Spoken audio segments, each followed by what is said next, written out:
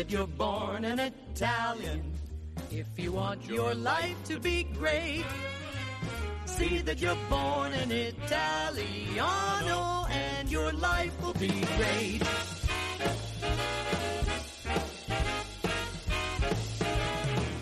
From the moment you're a small bambino, you eat pizza, you drink vino.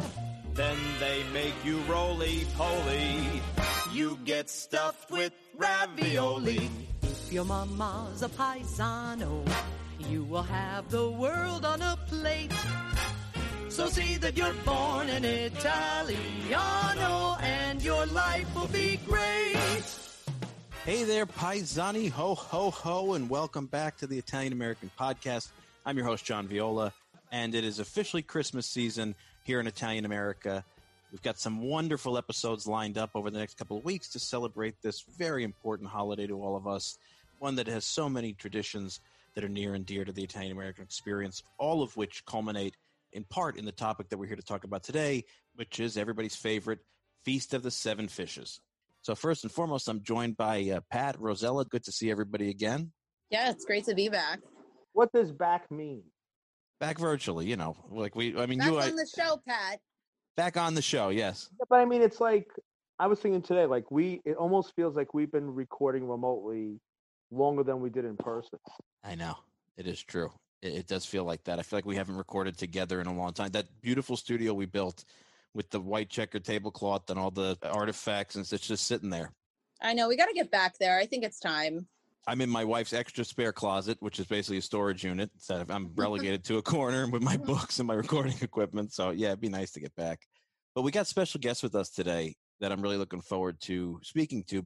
They are the production team, writer, producer, directors, creators, and brothers, Italian-American brothers, behind what I think, I could be wrong, is really the first Italian-American Christmas movie, the first, at least, that I've seen, that really takes the Christmas movie from our perspective. They come to us from West Virginia. So welcome to the Italian American Podcast, Jeff and Robert Tennell. Guys, welcome to the podcast. Thanks for having us. Appreciate you having us. Thank you. I actually want to ask you guys before we get into anything. So wait, are you guys Italian or Italian American? We're Italian American. Our mother was an Oliverio, which is a very, very, very common name in North Central West Virginia. And do you guys know Adriana Trajani at all? No.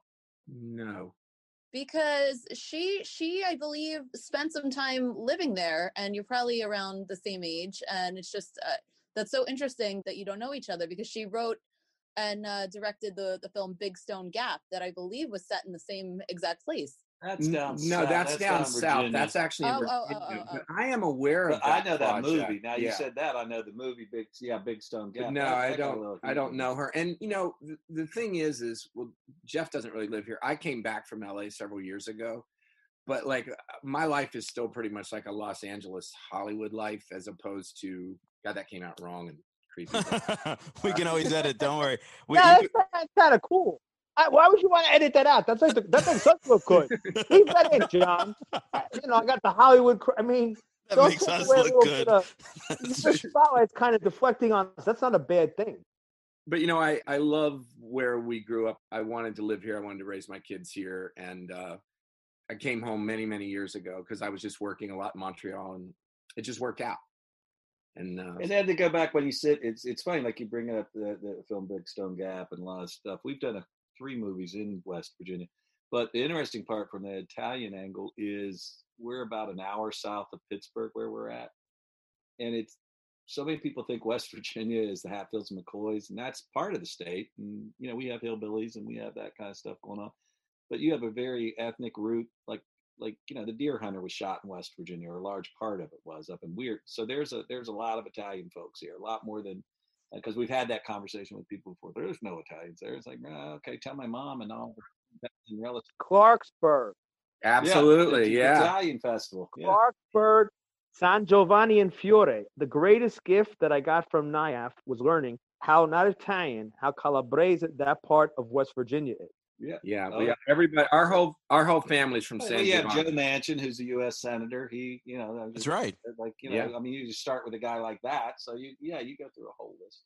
because I feel part of this podcast is to proclaim to the world all the unknown Italian American parts of the country. Because I come from the epicenter of Soprano Land in New Jersey, and we don't have to. We're known for that de facto, whether how accurate it is today as it was 20 years ago or not. But Sugarland, Texas, there's so many parts of the country where there are huge Italian communities in places where you would never think they were. Yep. Omaha, Nebraska, and they're just kind of looked over, but no one knows about Clarksburg, West Virginia.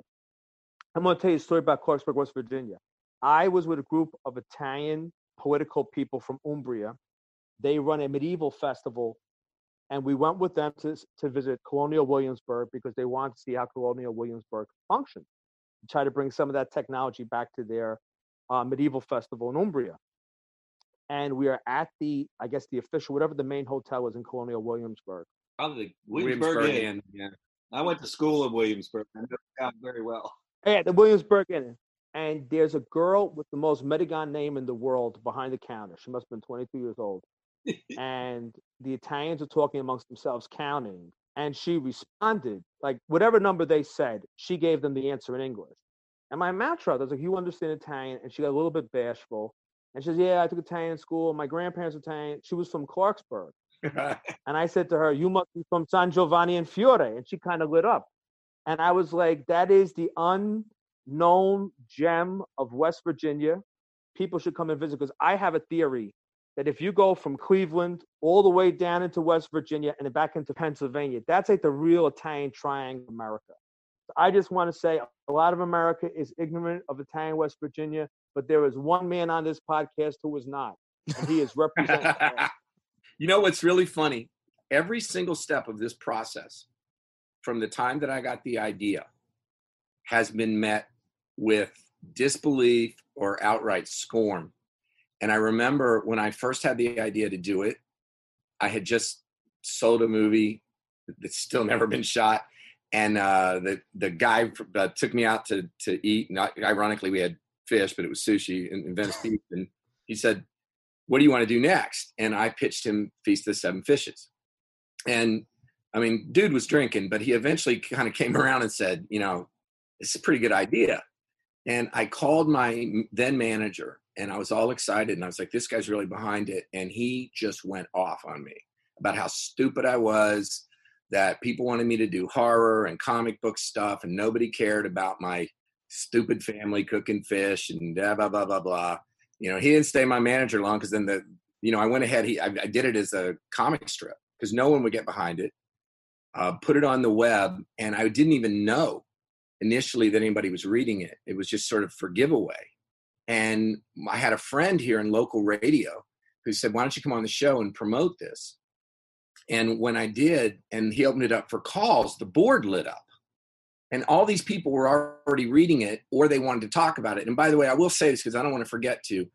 It's like, this is so no longer about me, and people corner me and they don't want to tell me, oh, I like the movie. I mean, they'll say nice things.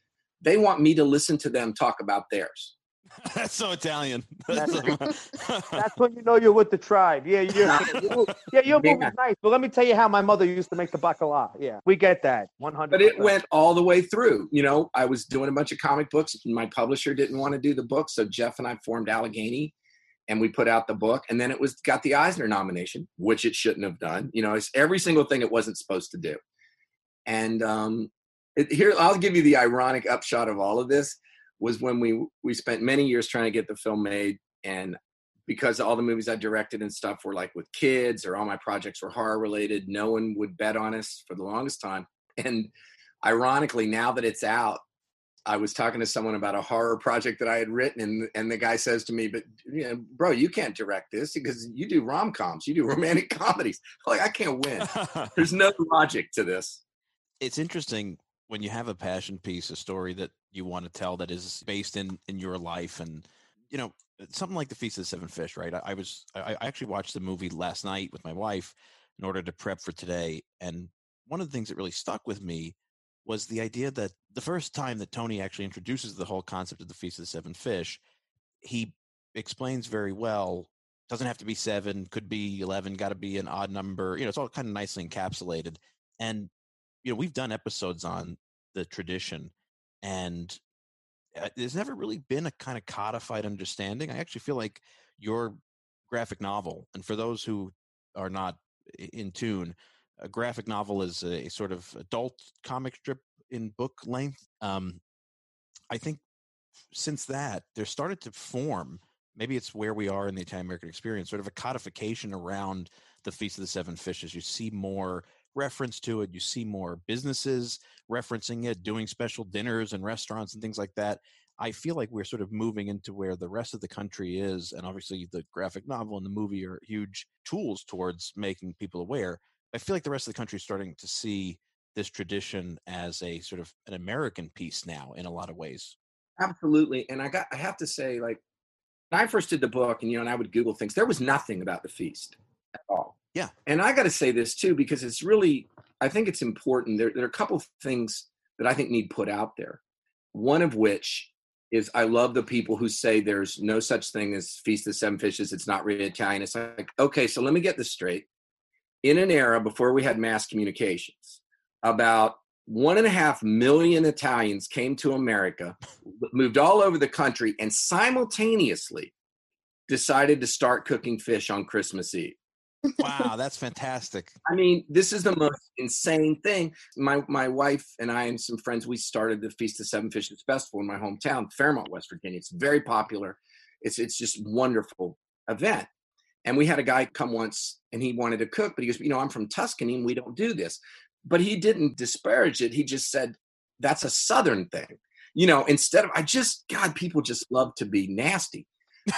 Yes, yeah, but you're from a separate nation. You're from the two Sicilies. Yes. They are not our country. The North of it was a bad marriage. They might get divorced. We were the richest country. It isn't their tradition. They don't have a Christmas Eve tradition. No, they don't. It's a Southern thing. Now, but my wife's Abruzzi's family, they did. Yeah, mine too. Yeah, my wife's Abruzzi's. Abruzzo is the most northern part of the two Sicilies. Abruzzo and Calabria are a million times more in common than Abruzzo and Marche. I don't know if I should tell this, but it was just really funny the way only an Italian can say it to another Italian. But I had to talk one gentleman of Sicilian descent into being in the film. He wasn't sure. And we talked and talked. He's like, okay, I'm going to do it. And right before we get off the phone, he goes, wait a minute. I never asked you. Where's your family from? And I'm like, Calabria. And he goes, oh, I'm not doing it. You people are evil. I'm from Sicily and I'm scared of you people. There's something wrong with us. Let me give you 2 tweaks about what they're saying and how it correlates into our shared history. Up until 1966, Christmas Eve was a day of fast and abstinence.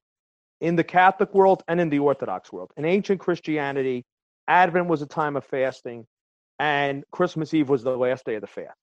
On a fast day, you could not eat before 3 o'clock because a mass was said at 3 o'clock, and then afterwards, people hadn't eaten all day. They would break the fast, and it would kind of be almost like the Holy Saturday is to Easter. It would be the day before the big meal of Christmas. So they would be eating fish because it was a day of fast and abstinence. The 7 number, I do think, is an incorrect number, and I think it is and I think we've evolved it into becoming an identity for Italian Americans. But if you look at the newspapers from the 1980s, when the Italian American experience, as John likes to call it, the Mario Cuomo years, becomes a little bit more nationally accepted, as Italian Americans begin to move up in areas of education and in society in general, the newspapers of that era begin to speak to a Feast of the Seven Fishes. I can tell you, I remember having this conversation in the 1980s, must have been like 83, 84, 85, in my house, me, my mother, my grandmother. And the conversation was, somebody had read in like the Jersey Journal, the local newspaper, oh, it's the feast, like the Italian Feast of the Seven Fishes. And we looked around, we stared at each other, like, who, 7? We never did 7. No one ever counted. Somehow in the 80s, that counting, now, the one thing I want to defend it with, there's probably some town in the middle of nowhere in Italy that had a tradition of 7 fishes. Some parts of Abruzzo have numbers 13, 9, 7. It wasn't at all uniform in the south of Italy. Someone must have did an interview with somebody. They talked about their family having 7 fishes, and then it became all Italian Americans do 7 fishes. Because what makes us different as a people, our traditions are so unique from village to village. Absolutely. If you go to a country like Poland, where they have a very strong Christmas Eve tradition, Wigilia, I don't really say it right, or Ukrainians, where they break the fast of the meatless fast day of Christmas Eve with a big meal. In Poland, from north to south, from east to west, everybody eats basically the exact same food. It's the same pierogi. I put a little more farmer's cheese. You put a little bit less. It's the same thing. In Italy, the next village over might as well be China. Might as well be a million miles away. They make baklava different than us. That's why we're a completely different race of people. And I have to tell you, one of the things I struggled with, because I know precisely when I first heard it called this, was my mother, I think it was 1988 or 89, they had moved, coincidentally, not far from Colonial Williamsburg. And I was in from California, and we were cooking, or we were going to have something, because we were away from everybody. And I said, well, why do we do this? She goes, what's the seven fishes? Now, and I remember her, I remember that moment vividly, but, she could have just as well have read it in a Good Housekeeping magazine. I don't know. Because for us, it was just Christmas Eve. Yeah. But when I went to do the movie, I was nervous about, one, I didn't want to pass up the market. Being blunt, I didn't want to pass up the marketing opportunity. And I felt it was enough license that I could get away with it. But, like I said, in our house, it was, the table was just loaded down. I don't know. I don't even know if it was an odd number on my great grandmother's table. I have no idea. I was too busy eating. I really appreciated the fact that you put that in the movie. Like I said, as Tony introduces it to this Medigan white girl, Beth, who's the main love interest to our protagonist, for those who haven't seen the film, I love that you give that sort of brief codification of what it is in Seven. And frankly, from a perspective of a professional Italian American who spends his life in this community, in this culture, I actually think it's a service to sort of create a brand around it, because I do think it has created more exposure, more understanding, more awareness, more curiosity on other people's parts. So that's exactly how I would describe it to somebody outside of my family. I would still call it the Feast of Seven Fishes. My family makes 11 or 13. And like you say, I don't remember how many my grandmother made. She made what she made every year. We went, we ate, we screamed, we fought. We were there all night. And then when I took over cooking, when my grandfather passed away, I just started making the recipe she taught me. There was more than 7. I knew you had the odd number thing floating around there, so I kind of codified my version of it going forward. But I do like the fact that this Feast of the Seven Fishes has taken on a kind of institutional brand to the rest of the country and the world. And, like you say, Italians from Italy will tell you they don't do it. I like the fact that we have a kind of nice, TM on something that we do that's our own Italian-American culture. I really like that. But let me jump in. Southern Italians do it. Absolutely, to a man. Yeah, but they don't call it the Feast of the Seven Fishes. It doesn't right, have to because be it's something we invented. It's an invented. It's like spumoni. Spumoni came from Naples, and then we made it our own. The Italian hot dog in New Jersey. It's a phenomenon of our own. But the one thing I think we need to recognize is that, what's the historical accuracy? In San Giovanni in Fiore and in those towns in Calabria in the 1890s and the 1870s and the 1880s, there was no Feast of the Seven Fishes because there was no food. And on Christmas Eve, now remember, you're in interior Calabria. What's going to be your fish? Alige, which is salted anchovies, and bacala, which is salted cod. Because if you catch fresh fish on the coastal parts of Calabria, it's going to take days by a donkey via Juche to get to the interior. So on Christmas Eve, you might have had like a spaghetti aioli with anchovies. You might have zepalas, which some parts of the country call fried dough with the anchovies. Mm-hmm. And then you would have bacala preserves some way, cooked bacala, which you would have to soak for a couple of days to take the salt out. That would have cost you a fortune. The bacala would have been very expensive. And then you probably would have had some kind of fried fritter with honey. That's all we could afford. But America, we got to America. Not only we could eat bacala, scungio, galamad, stuff they'd only heard of. Remember, there's a lot of people like John, you tell it all the time. There were people in interior Italy, they never saw the ocean until they were coming to America. Yeah. They were coming to America, and before they got on the boat for New York, they said, wow, I finally saw the ocean. Yeah. My father-in-law. Right. So you come to America, you get the good union job, and now you could buy all kinds of fish that you never had in Italy. And now you're asking your Neapolitan neighbor, your Barese neighbor, oh, Mari, I never saw this galamad before. How do you make it? And so by exchanging this stuff, we created Italian-American culture. And then as we got more money, we're buying lobster tails and more lobster tails and crabs and shrimp and 18-course fish meal. It was inconceivable. So that was the American experience of everything over the top. But you know what, Pat, I'll say this, and I'm glad, and I don't want to forget, because I want to say one other thing going back, but I do want to say that one of the things that I'm most proud of, and not just of like my ancestors, but of our culture, is the improvisational, adaptable nature of these people. I mean, they all became here. Everybody became a fisherman, hunter, and a forager. I learned more or as much from my Italian side about how to do all the outdoorsy stuff I love to do as I did from my family that's been here since Jamestown. And I love that. I love that we're going to, okay, I tell you, because I really want to get to a bigger point, but I will say, like, I love this story about my great grandfather who unfortunately died. He didn't die in the mines. He died from the mines in the 40s, but he built a grape arbor out back. And then he took a shovel and he made this mound at one end of the thing. My grandfather's like, yes, I'm like, what is that crazy old man doing? Well, once the grass came in, he had made himself a natural sort of like couch. He could lean back so he could play the guitar, you know? And I love, you know, it's just that it's like, I'm going to take this and I'm going to make it into this. But I also want to say that, you know, I mean, I was very motivated to preserve this tradition, but one of the things that's, I think is so important and why I think it's so wonderful is that Christmas had gotten at least when it was really, I think, sort of peaked back around the time I did the book, so out of control that no one was stopping to enjoy it. The kids weren't doing the church programs anymore. I don't care, Catholic, Protestant, whatever. People weren't visiting. They weren't caroling. They weren't doing this. They're running to the mall. They're buying, and trying to fit some sort of, I got nothing against her, but like Martha Stewart image of the perfect Christmas instead of the, you know, what I call it, like, you know, the psychotic breakdown that was dinner at our house. And like, you know, what's so fabulous about this isn't what you're making, or even if it's authentic. What's important is that you're doing this together and building genuine memories and genuine shared experiences and strengthening family.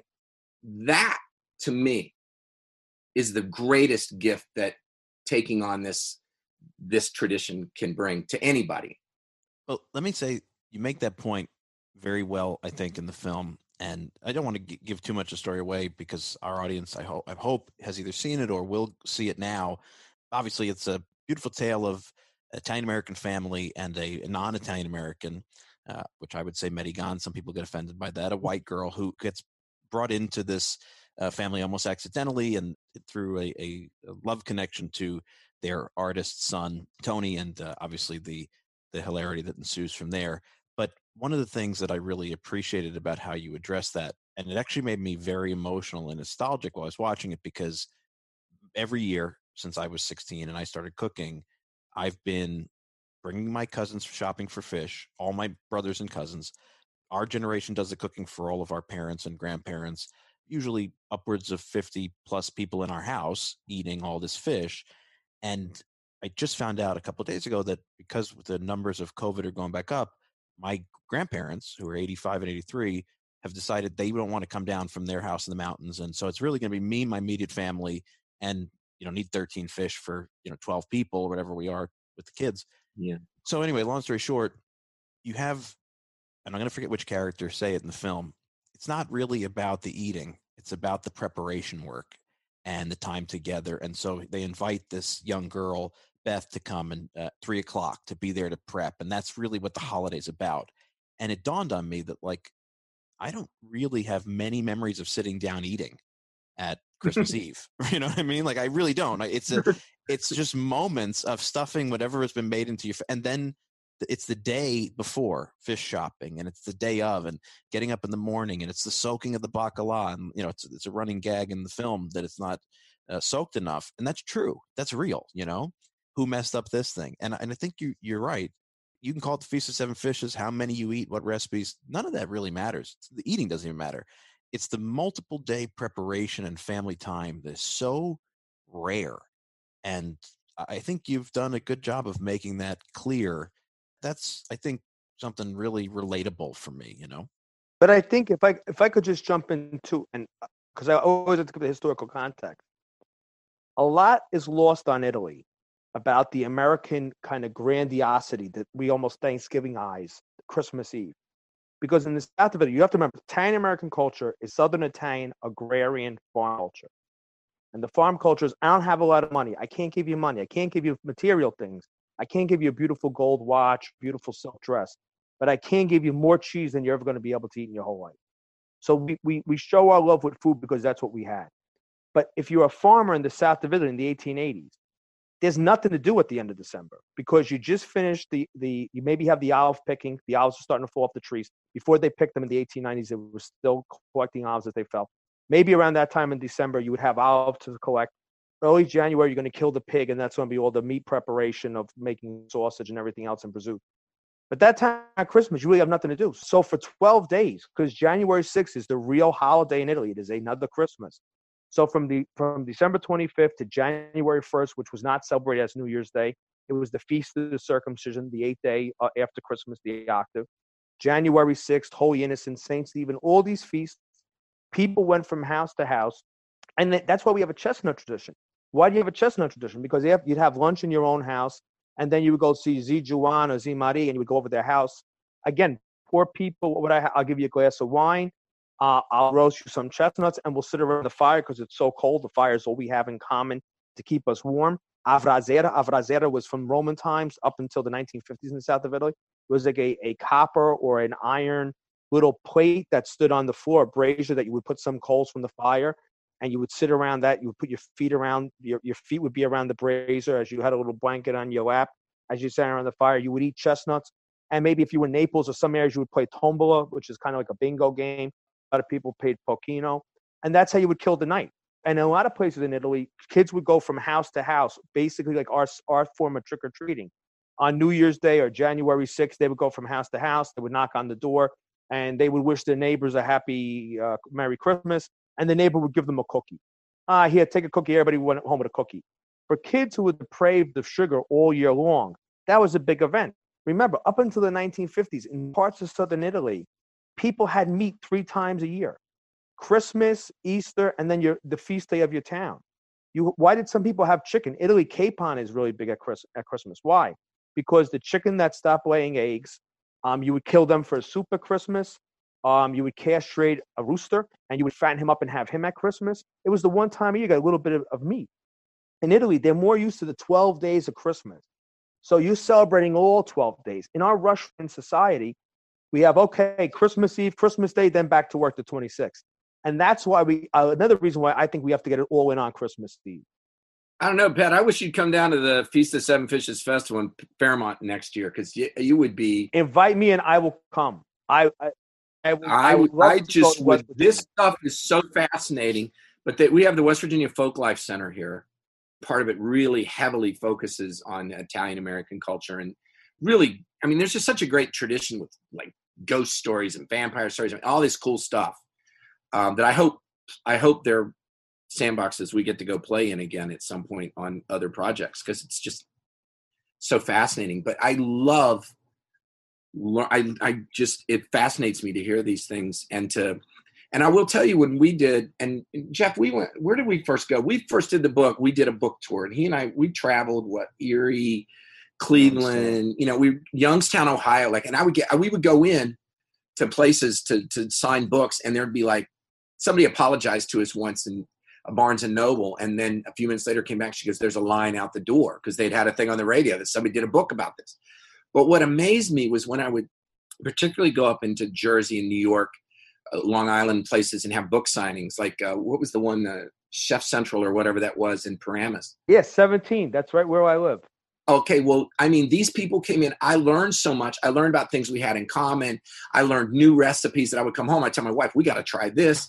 It was just astounding. But again, it all comes back to that confessional thing. These people want to talk about it. And I not only I was so nervous because I didn't want people to think that I was some sort of authority.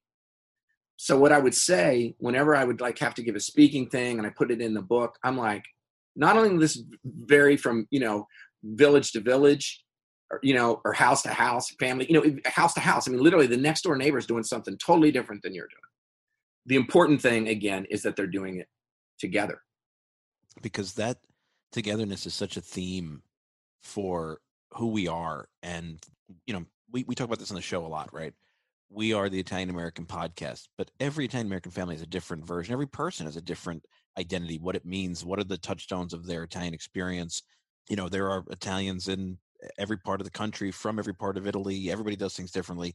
So what are the commonalities? And I oftentimes feel this weird weight, like you said, this fear in trying to share what I think the commonalities are without being someone who's pontificating it, because there is no authoritative decision on what is authentic, right?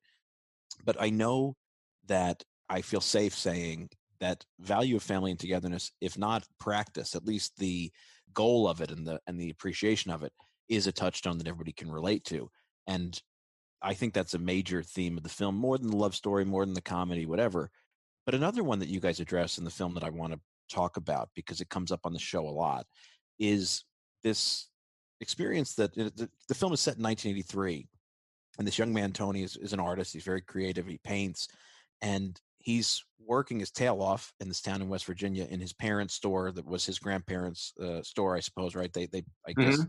And the father says to him one day, this place is going to be yours, you know? And this idea that the family is building a business that is very, very secure, very logical, meets a need in the community, and can be passed down. And last year, when we started our Christmas episodes, Pat and I interviewed a good friend of his in Hoboken, New Jersey, who's a third generation baker, still running her traditional family Italian bakery. Her parents have passed on, and she's kind of the only holdout doing it. And we talk a lot about Italian American businesses that are very financially sound. They're commercially viable. They're in good areas. They have a decent following, and they're healthy businesses. And they close because the next generation wants to move on to something else. Did you purposely bring that dichotomy into the film, or was it just sort of a setting that you were putting together? Yeah, because I think a lot of, like, it's funny because in this area there's a lot of brain drain too, and now the world has it's so interconnected. You're a little younger when MTV started. Where you lived places, you were probably 6-8 months behind with things, right? Before MTV started, like let's use music, which is a commonality, right? You would have, or if you had friends in college that were from DC or LA or something, they were a little hipper. They had a little more, there was more choices. They were New York City or whatever their choices. And I think that commonality changed it. But at least in the 80s, you had a lot of people. I didn't hate where I grew up. I went away to school. I was ready to leave. You wanted to go someplace else. A little bit of there's nothing ever happens here. You feel like things are better elsewhere. So I think that happened. Plus, that was about the end of when the steel and especially the coal mining world started to die out, right? That was, as you said, there was that comfort factor. That's probably the end of where people worked and they gave you a gold watch when you finished working someplace 25, 30 years. That doesn't happen anymore. There's probably no one on here that's talking said, maybe other than us, we've done the same stupid stuff, but to say they had the same job for 30 years, right? I worked here, that it doesn't exist. So I think a little of that, and part of it is 1983 is probably about the last vestige before the digital world really started to pop into our lives with DVDs and CDs and all the stuff that started to kind of explode over the course of the next 10 years. So I think that's part of it. Plus it's also, we're our age in 1983, I was 20. So there is a bit of that, but there also was a bit of, if you were a person that wanted to go out someplace else, you're leaving family and friends behind, right? And the stuff that and you go out in the world. I remember when I went to Los Angeles in 1983, and it was during the summer, I was in school and worked on a movie. And I remember a woman, her husband was a famous actor, and my job was to pick him up and take him to work every day. And she was very nice. And he'd been on Dr. Kildare and Sam Jaffe. He played Gunga Din and all these. He was like, he's a famous actor. And she was very nice. And we'd talk every day going to work. And then she'd always try to ask me questions. And finally she goes, well, I have to ask you, it must have been really hard growing up. And I'm like, nah, we had pretty good. Well, but to grow up in Appalachia and not to have running water and electricity, and it's like, we had electricity, but so if that, and I wasn't even insulted. I was kind of like, what's this person think? Like, it's like the Beverly Hillbillies. The guy the Beverly, and I was like, no, we have electric and running water and doors and foods and all kinds of stuff. I mean, I live in Morgantown, West Virginia. I can throw a rock and hit a gourmet wine shop and a sushi bar from the back of my house. But that wasn't there then. But that wasn't there then. So that wasn't in Glendale, California then either. Yeah, exactly. That's true. I mean, so you've mentioned a lot about, like, with regards to food too. Yeah, you're sitting there saying it's like Jeff Edwards and those guys. I mean, his dad, the guy I used to work for, is named Blake Edwards, who directed all the Pink Panther movies. you lived in LA in the 60s and 70s, you went to Chasen's, you had a steak and bacon, there wasn't a food kind of thing. And there wasn't that. So the world's a little more limited. So anyway, I digress and I go off. But my point is that when it comes to the movie, a lot of it has to do also with the innocence of life at that time, meaning, and I say innocence of, you could live in a small town, get a job, you could work there, you could do those things. And that really, a lot of it also is, this kid wants to get out and do something different with his life, and he has aspirations and dreams. And I think that is a pivotal place of the transition of when things started to change. One of you mentioned that, when it went from this 80s where it became Seven Fishes or became this, or we started seeing an explosion where people were more open to different types of food or multicultural or diversity, whatever term you want to use. But so I think there was some of it's by dumb luck and some of it's by experience, in a long-winded way of saying what you asked. But I also think too, and I'm going to mess up the quote, but in a sense, the thing that made this culture so vibrant and successful is also the thing that ultimately leads to its fraying in terms of as a family unit, because I don't remember if it's Jefferson or John Adams or somebody back in the colonial era said this thing where we have to be revolutionaries and soldiers so our children can be doctors and scientists so their children can be poets and artists. I mean, there is sort of a progression that happens here. Yeah. And I do very much think that in that respect, I mean, honestly, Italian Americans have done so much for the culture where we live here. I mean, doctors, lawyers, politicians, community, business leaders. I mean, it is profound.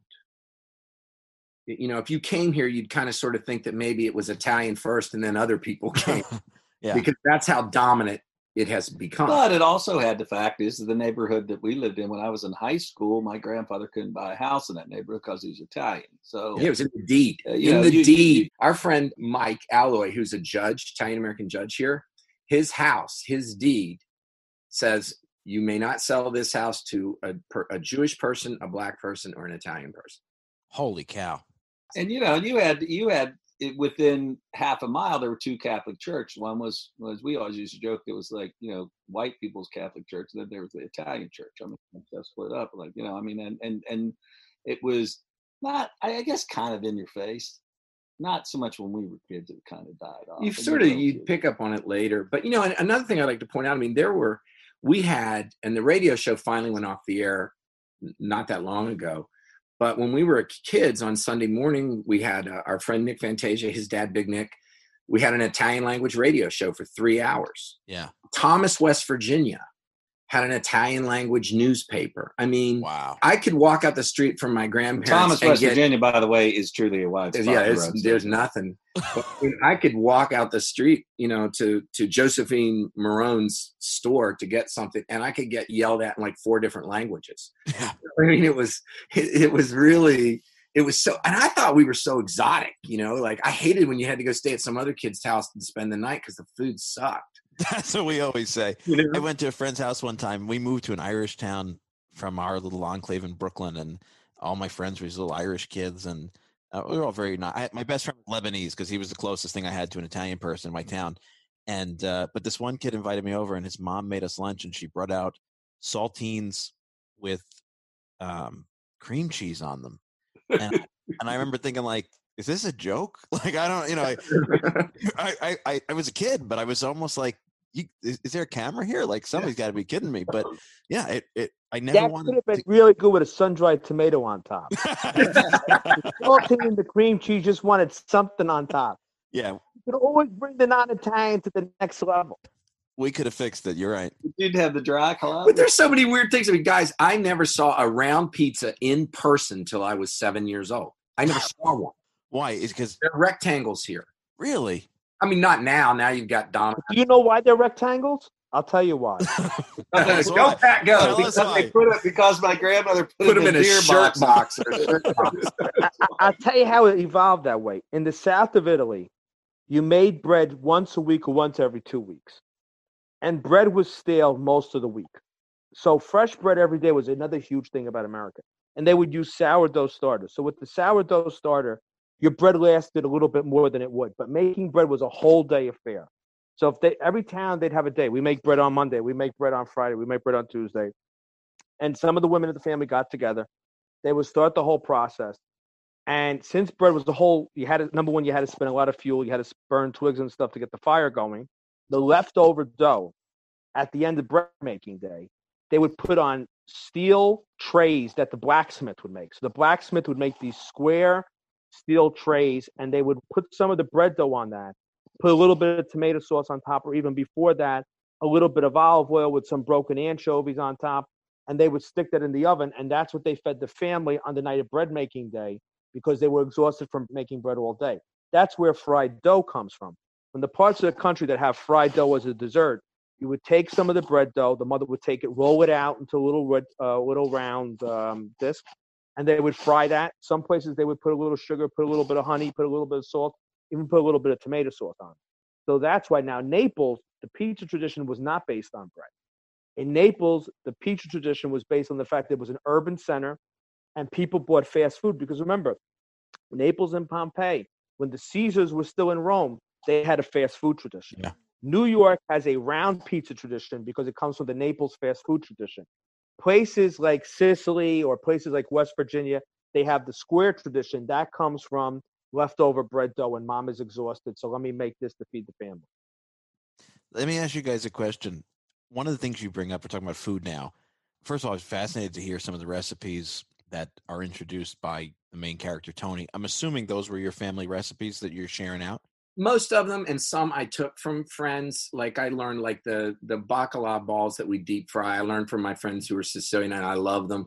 But my wife Shannon, who wrote the cookbook, she styled all the food for the film, cooked all the food, and she's like a scientist with this. She's a historian and a foodie. In fact, we just made a little cooking show because we couldn't have the Seven Fishes Festival. I wish she was here because she'd be a lot smarter at answering these questions. We'll put her and Pat together. We'll do like a 4-part series.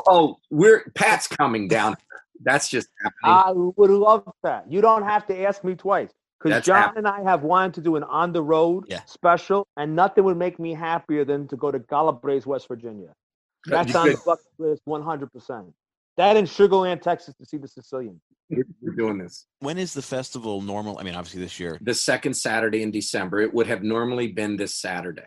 Well, let me tell you, we do an online YouTube series, I was saying earlier, Greetings from Italian America, and that's our goal, is to see these things. So if you invite us, we'll be down next year with bells on, God spares. Oh, that's happening. And, and the thing about the festival is we won't let it get too big.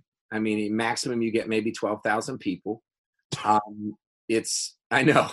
But the Italian festival in Clarksburg does like 100,000. Yeah, we do like 12,000. Madonna me, 100,000?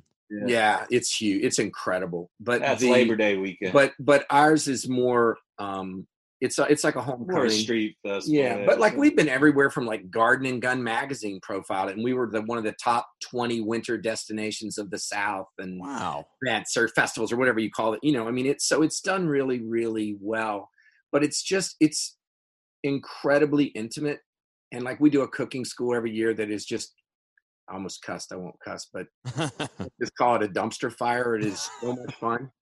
And honestly, I'm going to say it a million times, it's the togetherness. And also, and I mean this, my great grandparents sacrificed a lot under, I don't know when you took my 14-year-old great grandmother, who I adored, put her on a boat with her name pinned on a piece of paper by herself. God knows. Like I had some agent tell me, well, don't try to say that your film's really a pro-immigrant movie. And I'm like, man, are you a thick-headed person? How can't you see it, what this is? I think for us not to acknowledge and remember, it's not even so much about nostalgia. I mean, it's just like, it seems to me evil if we don't constantly commemorate their sacrifices that enable an idiot like me to be a movie director. Yeah, I agree with you completely. I do. And I think you're right. I think it's not nostalgia. I think it's dutiful almost. There's a humility to it and a grounding to it. It's an obligation. Well, and the film like this week is getting a big push in the UK, right? So it's been, last year it was, but it's Sky TV and all this stuff. It's doing a big push with it. And when it came out last year, the funny part about this movie is it was reviewed very well. and not by, my mom or somebody, like, it's between the New York Times, the LA Times, the Hollywood Reporter, and all the pieces that was reviewed well. It's an award winner. It won at a festival, the Heartland Festival, which is a Academy acclaimed. We beat the movie Just Mercy, right? That Michael B. Jordan movie that was the Audience Choice Award. Wow. Played at the Academy of Motion Picture Arts and Sciences, which is a hard crowd, and it's not a bunch of Italians sitting in it. It's played, we played at a lot of different places, and the response was a commonality. And I think, John, you said it. I think that people like, it's a simple movie. This isn't, when you really watch a movie, it's written too much in the tagline. It is a slice of life. You don't know what happens to these people on December 28th. You don't know what they do for livings. You don't know. It's just really like a snapshot. And I think people relate to it because everybody has kooky families. I'm not speaking for you guys, but everybody's got some nut job in their family, and everybody can relate to that, and drama. And there's always that bit of, you're a younger person in particular, you're bringing somebody home to meet family, and that awkwardness and relatability, and Christmas is a romantic time. So we've found, I believe that it was well received on that level of people, because I think they could, you don't have to be Italian to love this movie. I mean, you can relate to it. And I think food can do that for people. Well, I appreciated the best reviews, and I really wanted a good review in the LA Times, and we got a really, really good review in the LA Times, which is not easy to do.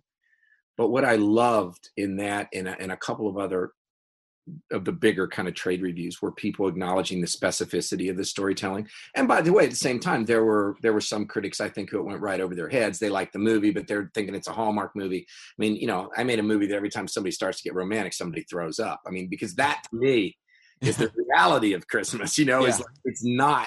We kill ourselves in this pursuit of this perfect ideal, instead of just, like in the movie, you don't know what's going to happen. You're going out. You don't have a cell phone. You don't know if you're going to meet the girl of your dreams. Yeah. You don't know what's going to happen.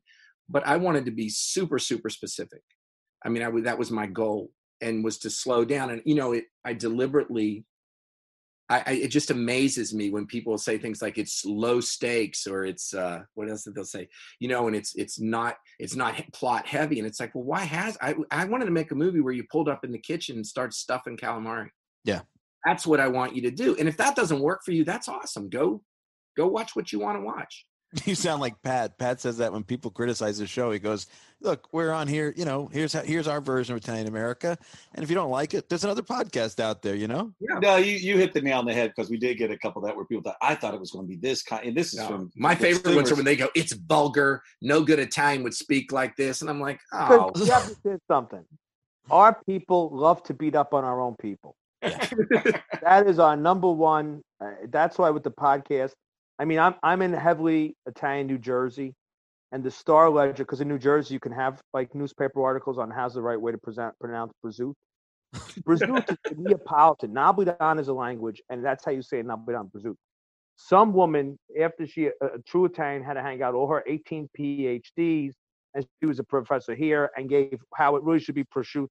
Why did she have to say that? Because she had to tell the whole world she had 18 PhDs in linguistics. She didn't really care how anybody put. And we all have to, as a culture, we just love to poo-poo. That's the number one compliment. Jealousy is the fuel of our people. Yeah, I could not agree more. Well, I could tell you there is something to be said about the responsibility that comes to doing something about your own people. I mean, like you say, even the book signings, I know we feel it when we do the show. The last thing I kind of want to touch on is, did you guys feel that sense of responsibility from the undertaking?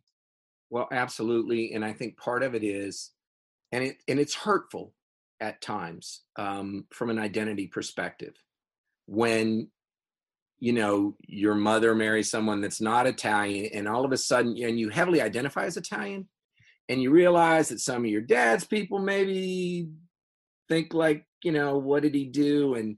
But then from the Italian side, it's like and again, these things are getting sort of frayed, and you kind of wonder, where do you fit? And I never want people to think I'm a fraud. I never want people to think I'm some sort of an, expert. And I certainly don't want them to think I'm Tony, because I had no concept of monogamy at 21 years old. This is not me. I was more like Juke, but mix. But it's Of course. And you worry you don't want to hurt. I mean, my one uncle is still alive. He's 93 years old, and I was absolutely terrified. Yeah. You know, because he was a black shirt, white tie kind of guy. I don't know how else to put it. You know, I mean, I'll go ahead and say it, when he came in on Christmas Eve, he did put a pistol up in the holster up on top of the fridge. I don't know what he was doing. Probably nothing. Doesn't matter what he was doing. But he was, you know, and he always knew he was always right about betting, like always. And he would take our money playing cards as kids. But I was terrified. What was he going to think? Yeah. And, you know, he finally told me he loved me, you know, and put his arms around me. And he was so thrilled. But you worried. And, you know, of course, I was worried that every ex-girlfriend in the world was going to think, was that supposed to be me? And I'm like, no. No. Yeah. Sometimes fiction is fiction. Yeah. I mean, it's just a movie. Well, it's a great one, and I highly encourage everybody to go out and watch it. Or to support the tribe, buy the book, go see the movie. Don't buy one book, buy 10 books. You need That's right. stocking stuffers, buy one of each. Buy one for all your family, all your relatives. Go out and support the efforts of Italian Americans to preserve and propagate the culture. Amen, Pat. And gentlemen, we will see you next year with God Spares, 12,000 other Italian Americans. We're going to bring a tribe. We'll have a bus trip. Yeah, we'll bring the Jersey, New York contingent. Absolutely. That'll be great. Hey, and guys, just so you know, if just holler at us if you need any pictures or anything you need for behind the scenes. And I'll mention to you too, is if you do come across the DVD, the Blu-ray, there's some really good, I think we did a pretty nice little documentary behind the scenes thing. It's just kind of cool. Oh, cool. And it contextualizes it. But if we can get you anything that you want for the site, just holler. Oh, that's great. Yeah. I mean, we're going to be in touch because we are now dedicated to coming down there next December. So I'm looking forward to it. Awesome. Right. Well, this has been a fun one. Thanks, everyone. Thank you, guys. Take care, Pat. We'll see you guys. All right. Buon Natale. Have a Merry Christmas. Buon Natale. Absolutely. And for all of you out there who have not seen the movie, go out and watch it. I promise you it will bring you and yours a very, very Buon Natale this holiday season. So from all of us at the Italian American Podcast, thanks for listening, and we'll see you next week.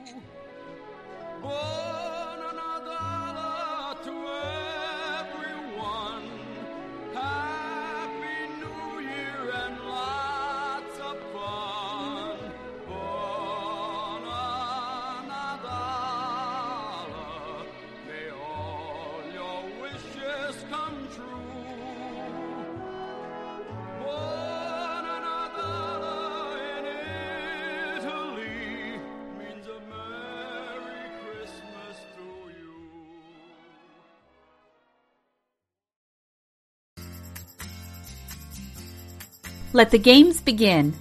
Mediaset Italia has the most exciting, high-octane, full-drama game shows and reality TV this fall. With new seasons of Celebrities Stuck Together 24/7 on Grande Fratello VIP. Testing your smarts on Chi vuole essere milionario with Jerry Scotti. And the biggest talents in Italy discovered with Tu si che vales. Plus, more trivia tests on Caduta Libera and important stories and exclusive interviews with Live Non è la d'Urso. DirecTV has the Italian TV you love. Get Mediaset Italia a la carte for $10 a month plus taxes, or the Italian Direct package for $20 a month plus taxes. Visit directtv.com/Mediaset or call 1-877-912-2702 to learn more and subscribe. World Direct a la carte service requires activation of a qualifying base package. For new customers, equipment lease, activation, early termination, equipment non-return, and other charges and restrictions apply. Call 1-877-912-2702 or visit att.com for full details.